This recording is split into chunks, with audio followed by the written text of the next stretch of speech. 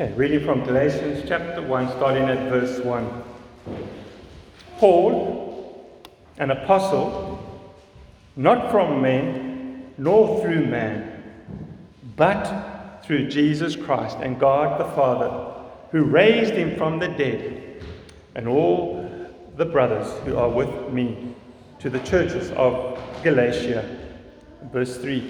Grace to you and peace from God our Father and the Lord Jesus Christ, who gave himself for our sins to deliver us from the present evil age, according to the will of our God and Father, to whom be the glory forever and ever. Amen. Let's pray.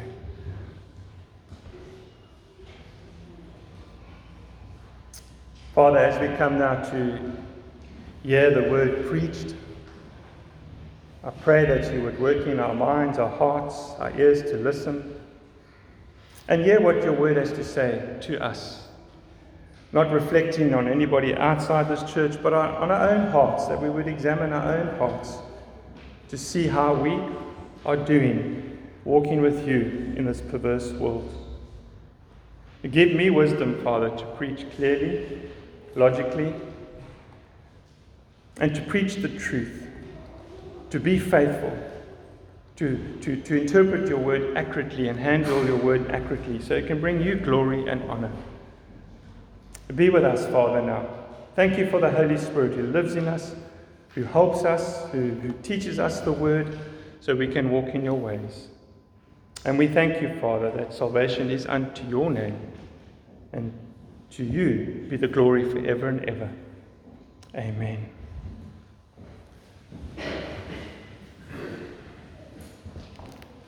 It's lovely that the church can set aside a day to celebrate the cross. And in this coming Sunday, Lord willing, we'll celebrate Resurrection Sunday, which is when Jesus, according to the scriptures, on the third day, rose again. And then we know 40 days later, he ascended. That's the Ascension Day. And then 10 days later, the outpouring of the Holy Spirit upon the church. When you woke up this morning, what was the first thing on your mind? Did you have time to read the word, to pray, and to reflect on this Good Friday, the cross, the crucifixion? When you hear these words, Jesus gave himself up for our sins, what do they mean to us today? Do we embrace them? Do we hold fast this truth that Jesus gave himself up for our sins? We read it in Titus. He gave himself for us. If you read Galatians 2:20, I've been crucified with Christ. It's no longer I who live, but Christ who lives in me. And the life I now live in the flesh, I live by faith in the Son of God who loved me and gave himself for me. 3 times. He gave himself. He gave himself. He gave himself. That is good news for us who are saved. That is good news, but it's also good news we must take to the lost world. It's preaching Christ crucified. But today we want to focus on just Jesus gave himself up for our sins. The cross is where God reconciled us to himself in Jesus. In Christ, God was reconciling the world to himself. All because he gave himself up for us. Jesus, the Lamb of God, to take away the sin of the world. For those he has chosen, he has called to himself by his grace. Christ Jesus gave himself up for our sins. We were in bondage to sin. And knowing that he has saved us, this is good news. Jesus' death on the cross, his crucifixion, should not be kept as a secret to the world and lived in secret As we go to the shops, we shouldn't hide our Christianity. It should flow through our works. It should flow through our words. The gospel of Christ is not only the way to be saved and to have eternal life and have salvation, it is also the way to help us to live godly lives in this fallen world. How we live the Christian life will either give the lost world a distorted view of the gospel because we live as we please, or it gives a clear, right view of the gospel, a righteous view, because we're living rightly before God. We're living godly lives. It's important how we live in front of the people of this world. They're watching us. If someone goes and watches a sportsman, just say it's a tennis match, they want to see that tennis player, man or woman, perform. They're not going to go watch him just do as he pleases, play as he pleases, mess around. No one's going to pay that money. No one's interested. I think the children is the same. You go to school and you look up to your teachers to teach you whatever they're going to teach you. If it's maths, you look up to the math teacher to teach you maths. Not to teach you something else or to fool around and half a year you do no work. You don't want to be in that classroom. And I think it's the same. If we don't live the Christian life rightly before this world, why should they bother with the church? Why should they bother with Christianity at all? So this morning I want us to embrace just two things from Galatians chapter 1, verses 4 to 5, to help us understand Jesus' crucifixion on the cross, so that we can be challenged to live godly lives for Jesus. And the first thing to help us to embrace Jesus' crucifixion is Jesus gave himself up for our sins to deliver us from this present evil age. And we read that in verse 4. Who gave himself? Who's the who there in verse 4?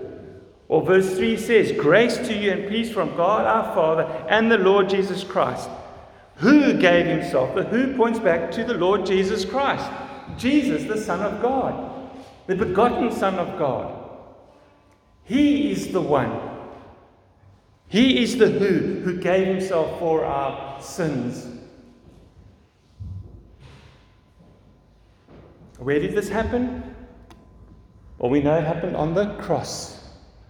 There on the cross, our Heavenly Father was willing for his only Son to die for you and for me, those he has called to be his children.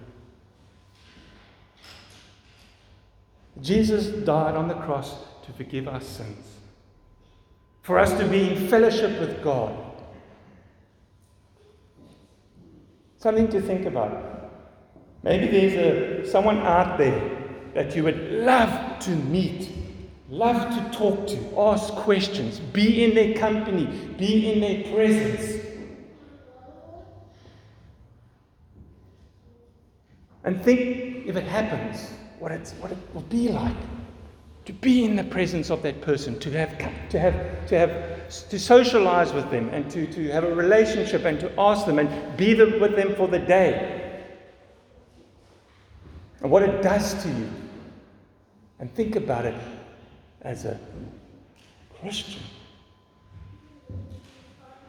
We have fellowship with God, with the Almighty, all-powerful Creator God. He's present with us. And we can talk to him. We can listen to him by reading his word. He talks to us, and we can talk back to him in prayer, and we can have fellowship with him. What a privilege it is to be known as a child of God, to be called a child of God because of what Christ accomplished on the cross for us. So that we can have fellowship with a true living God. Before we couldn't, because our sins were in the way. Our sins were against an infinite holy God who cannot even look upon sin. But Christ came and took away that sin. Behold, the Lamb of God to take away the sin of the world. If we think of it like this, if God wanted to forgive our sins, why not just forgive them without having himself tortured and executed in payment? But we know from Scripture, we know from God's word that God cannot just forgive our sins. Just say from heaven, Brian, your sins are forgiven. Darby, your sins are forgiven. Mark, your sins are forgiven. God our Father needed to send his Son in the flesh and blood to destroy the one who has the power of death, that is the devil, and deliver all those who through fear of death were subject to lifelong slavery.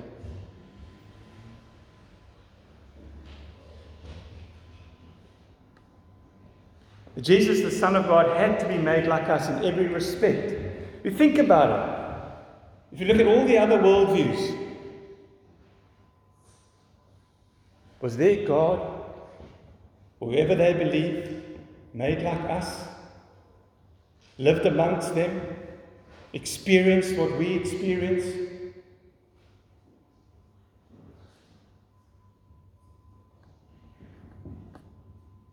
Jesus, the Son of God, had to be made like us in every respect so that he might become a merciful and faithful high priest in the service of God, to make propitiation for the sins of the people. For because he himself suffered when tempted, he is able to help those who are being tempted. What a blessing. We have a great high priest who is able to sympathize with our weakness, but one who in every respect has been tempted as we are, yet without sin.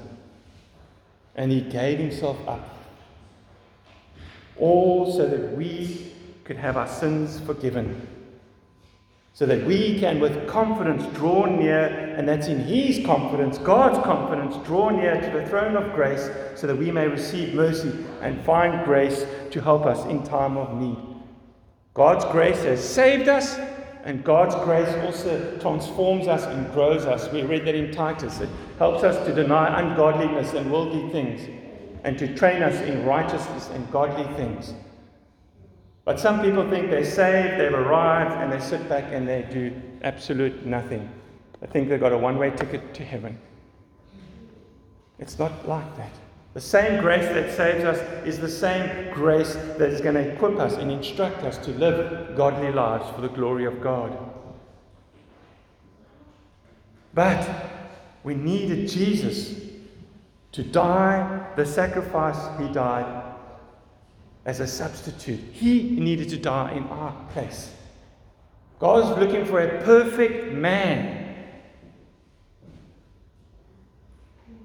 whose blood was pure, whose blood was clean. We the ones that deserve death. We the ones that deserve to be crucified on the cross, not Jesus. But Jesus willingly chose to put away sin by the sacrifice of himself. Substitutionary atonement. He died in our place. He gave himself up for our sins. Yes, we know this, but do we embrace these truths, which then causes us to want to live a godly life because of what Christ accomplished for us on the cross?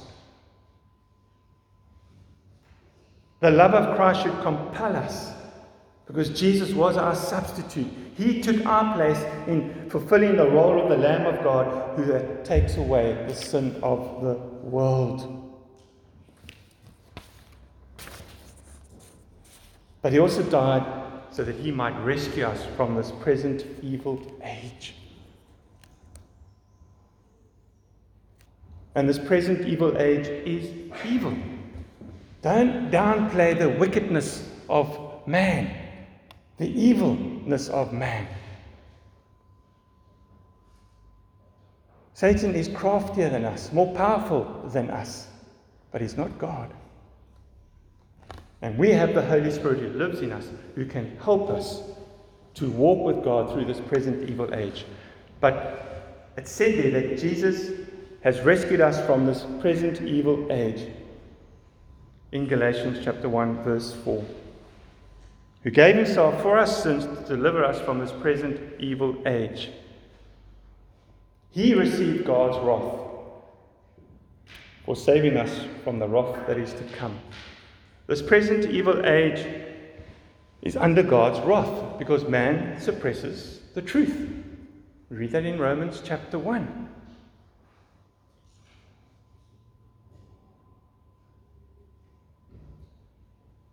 You know, I was reading something during the week, and that we are going to be, one day we're going to actually be told that we can't tell someone to repent and turn from their sins to God, because that's been bullying and abusive speech. There is a case going on now in the States with a college or varsity, where the principal was speaking about the folk in front to the children, that they need to repent and turn from their wicked ways to sin. And of course the liberals and all that's abusive speech. America is on a downscale. The Equality Act is coming around soon. Churches are going to get told what to say and they can't say because of discriminating, because of the Equality Act. Why have I told us that? Because we can go out and make a difference now before it hits us, living godly lives. Fighting the good fight against the evil that is in this present evil age. It's not flesh and blood, it's against the spiritual powers and forces of this world. Yes, we are responsible to interact with people, but not to create a battle where we lose it with people. We are called to sow the seed, to plant the seed and let God grow the seed. We just water the seed as we go along. But there is a present evil age that we live in. And the good news is that Jesus Christ came as our rescuer, to rescue us from this present evil age. And to be our rescuer, he had to die on the cross to forgive our sins. On the cross, he conquered the world, the flesh, sin, and Satan.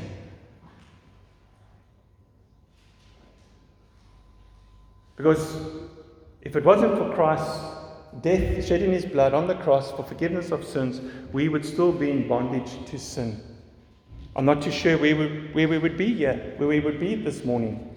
We wouldn't be here if it wasn't for Christ's death on the cross. I'm not too sure what worldview you would be following. The good news is that Christ Jesus gave himself up for us to give us eternal life, but also to make us into a new creature, a new creation, to walk in newness of life. To no longer present our bodies to sin and instruments for unrighteousness, but to present our bodies to God as those who have been brought from death to life, and our bodies to God and as instruments for righteousness. We are called to live godly lives in this perverse world. And hopefully these words that was mentioned now, Jesus gave himself for our sins, will help us to embrace the cross, embrace the crucifixion of Jesus in order to live godly lives. Sit down today, take half an hour, read over these passages that I've mentioned. In Galatians chapter 1 and Titus chapter 2, ponder on what Christ accomplished for you. And in return, all he wants and requires of us is to love kindness, love justice, and walk humbly with him. Walk obediently with him. He's not looking for heroes. He's looking for godly men and women who he uses through their imperfections. He uses sinners saved by his grace to go out there and live godly lives. The second thing to help us to embrace Jesus' crucifixion is it was according to his Father's will, which we read at the end of verse 4 of Galatians chapter 1. according to the will of God and Father. And in verse 5, to whom be glory forever and ever. Amen.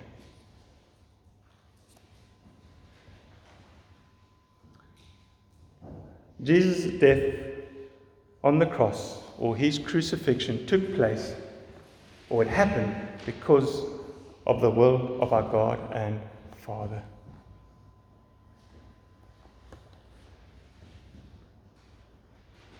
When I think of what, before the foundations of the world, God was working this all out, the triune God, the Trinity God, the Father, Son, and the Holy Spirit. God was going to do something, probably the most beautiful thing God could do is to save us from our sins. But while that was being planned out, we can say, God knew he was doing it for the unlovely, the rebellious, the wicked, those that were dead in their sins. Think of who you were before God saved you. Think of what you were doing and what God has saved you out of. But God, being rich in mercy because of his great love with which he loved us, even when we were dead in our trespasses, no matter what you were doing, God didn't wait first for you to clean up your life. Doesn't matter what you were doing. Made us alive together with Christ. By grace you have been saved. That's why it's grace. God showed his love for us in that while we were still sinners, Christ died for us. And we need to embrace these truths. And if we embrace them, they have to stir us up to live according to how God has called us to live, and that's to live godly lives. Lives that honor him. We are here as Christians because God chose to reconcile us to him through and by the cross. And he did this all before the foundation of the world. Paul said he chose us in him before the foundation of the world that we should be holy and blameless before him. And then according to Ephesians chapter 1 verse 11, it was all God's power who worked all things after the counsel of his will. It was all his will, decreed will. God's will is for us to be saved, to be spirit-filled, and to live holy and blameless lives in this fallen world. And this is accomplished through Jesus Christ, who gave himself up for us. Not to do as we please in the church and outside the church. In the scriptures we have the way in which we should conduct ourselves in the household of God. Paul writes to Timothy, if I delay, you may know how one ought to behave in the household of God, which is the church of the living God, and pillar and buttress of the truth. Are we holding fast the truth in this church, or are we wavering? Are we like the Bereans and search the scriptures to see what the pastor has to say is true, to make sure we stay on that narrow road? Because it's God's will for us to be saved through Christ, and it's God's will for us to be in a church where we can be equipped to go out there and live for the glory of God through our Christian lives, our godly lives. That's why our salvation, and we should marvel at this, that our salvation is done out of grace, mercy, kindness, love, not because of anything we did or could do, but according to the will of God our Father.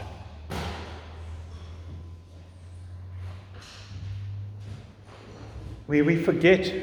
I was reading through 1 Corinthians chapter 6, and you don't hear of this, and it's really not happening today. And listen to from verse 9. Or do you not know that the unrighteous will not inherit the kingdom of God? Do not be deceived, neither the sexually immoral, nor idolaters, nor adulterers, nor men who practice homosexuality, nor thieves, nor the greedy, nor drunkards, nor revilers, nor swindlers will inherit the kingdom of God. And such were some of you. God, mighty to save. Salvation is unto the Lord. Do we see who He has saved? And what does the church do? It judges those outside the church that do these things. Instead of taking the gospel to them and getting them in the church. Such were some of you. I don't know what some of you were like before God saved you. But we've become a self-righteous bunch of people where we look down on the world and we forget that there's a church, a parish out there. I think John Wesley said there's a parish, there's a harvest out there to go and the world is my parish. I think he said that. To take the gospel, because it's God's will for people to be saved, and it's not for us to save them, it's for us to take His word and for Him to save them. And we should marvel at the fact that it was all done out of grace and mercy, kindness and love. And it was nothing, like I said, we could do. It was according to the will of our God and Father. Because before God saved me, I hated Christ in one sense. I wasn't following Him. I was a rebellion. And God saved me. Grace is God's unmerited favor towards us. And mercy is God showed kindness to us in our weaknesses and troubles. So we can, and He responds to our miseries with tender pity. That is the God we know now. That is the God that wants to help us live godly lives, to honor and reflect His glory into this world. But Jesus sacrificed Himself. He willingly and voluntarily gave Himself up for our sins. That it's His self-sacrifice that was according to the will of God, our Father. You can say both the Father and the Son willed the salvation of the elect and worked together to bring it to pass. In Christ, God was reconciling the world to Himself, someone wrote. It's both the work of the Father and the Son and the Spirit, the Trinity, saving us. But yes, there's one God, three persons, and they're distinct, and they have their role to play. We must never think that the Son volunteered to do something against the Father's will, or that the Father required the Son to do something against His own will. They were working together in love and harmony. If you want to see true relationship, true relationship going on, look to the Trinity. And there you see the Father, the Son, and the Holy Spirit, how they work together in love, harmony, in unity. It was our Heavenly Father's will for His precious Son to come to this world, to live amongst us, to die in order that those who trust in Him might be rescued from this present evil age. And it's all according to God's will. We did not ask to be rescued. How many of you asked to be rescued? How many of you knew you had to be rescued from the present evil age growing up? Maybe more so than now, but probably not many of us. I grew up in a morally upright home. I went to Sunday school. And when I got to high school, I could choose church or the beach. I always thought I was a Christian because I knew the name Jesus. I believed that Jesus was true. But until someone sat down with the gospel and helped me through my ignorance, and God saved me, He opened up my eyes to see the truth.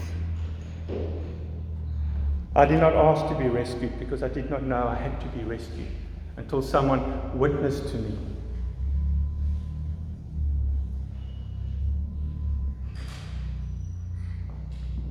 And it's Christ, or we can say Jesus, by His grace, that He came to achieve the rescue according to His Father's will, and that we could never have achieved that ourselves. And who can argue with that?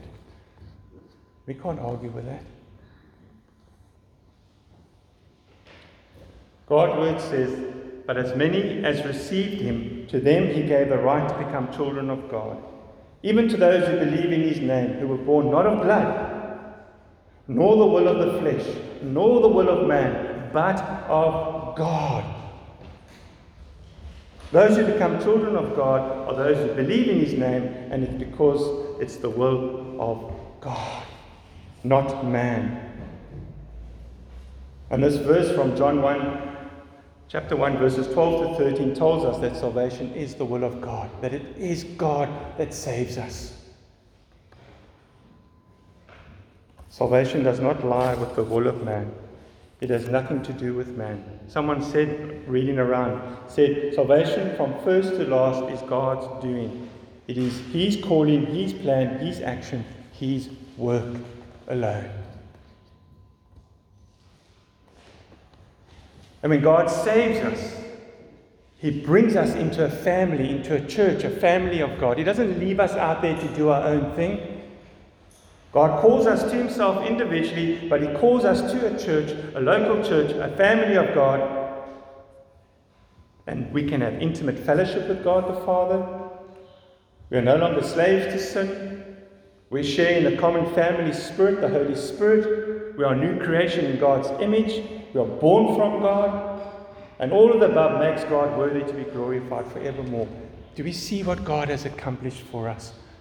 We should break out in a doxology that should stir us up to have a joyful spirit to see what God has done for you and I. That there on the cross, Jesus died to not only forgive our sins, but to bring us to his Father. So we can do everything. Whatever you eat, whatever you drink, whatever you do it all to the glory of God. And that can only be accomplished if it's through living godly lives. Godly lives for the glory of God. So hopefully these two things that we looked at this morning on this Good Friday, which brings us back to the cross, reminding us of the cross, that there Jesus gave himself for us to deliver us from this perverse age, this evil age. And it was all according to the will of his Father. Will these two truths that I've asked us to embrace, will we be challenged to live the Christian life? As we go out the door, is it going to be easy? No, we need God's grace. We need each other. But will we be challenged to go out the door? And by the grace of God, live godly lives. Look to the cross and be reminded of this verse in 1 Corinthians chapter 6. Do you not know that your body is a temple of the Holy Spirit within you, whom you have from God? At salvation, when you repented and put your faith and trust in the Lord Jesus Christ, when you repented and turned to God from your idolatries, from sin, to serve the true living God, God's Holy Spirit came to live in us and to help us. You are not your own. You have been bought with a price. So glorify God in your body. And this is what Jesus has accomplished for us on the cross. He gave himself for us so that we can live to the glory and honor of his Father. Will we be challenged? Embrace these truths, knowing that we are his. And he has called us to look to the cross, trust in him, and live godly lives for his glory. Let's pray. Father, we thank you that on this Friday morning, which we call Good Friday morning, it's a day that we celebrate the death of your only begotten Son, the sinless man, the innocent man, the Son of God, who came to take away the sin of the world, who died as a lamb, who was slaughtered, whose blood was shed for forgiveness of sins. Help us to embrace what Christ has accomplished for us. Father, give us wisdom to do that, please. Help us to walk out of here in newness of life, with a joy that is inexpressible because of all what Jesus did for us. There he gave himself up for us on the cross. Help us, Father.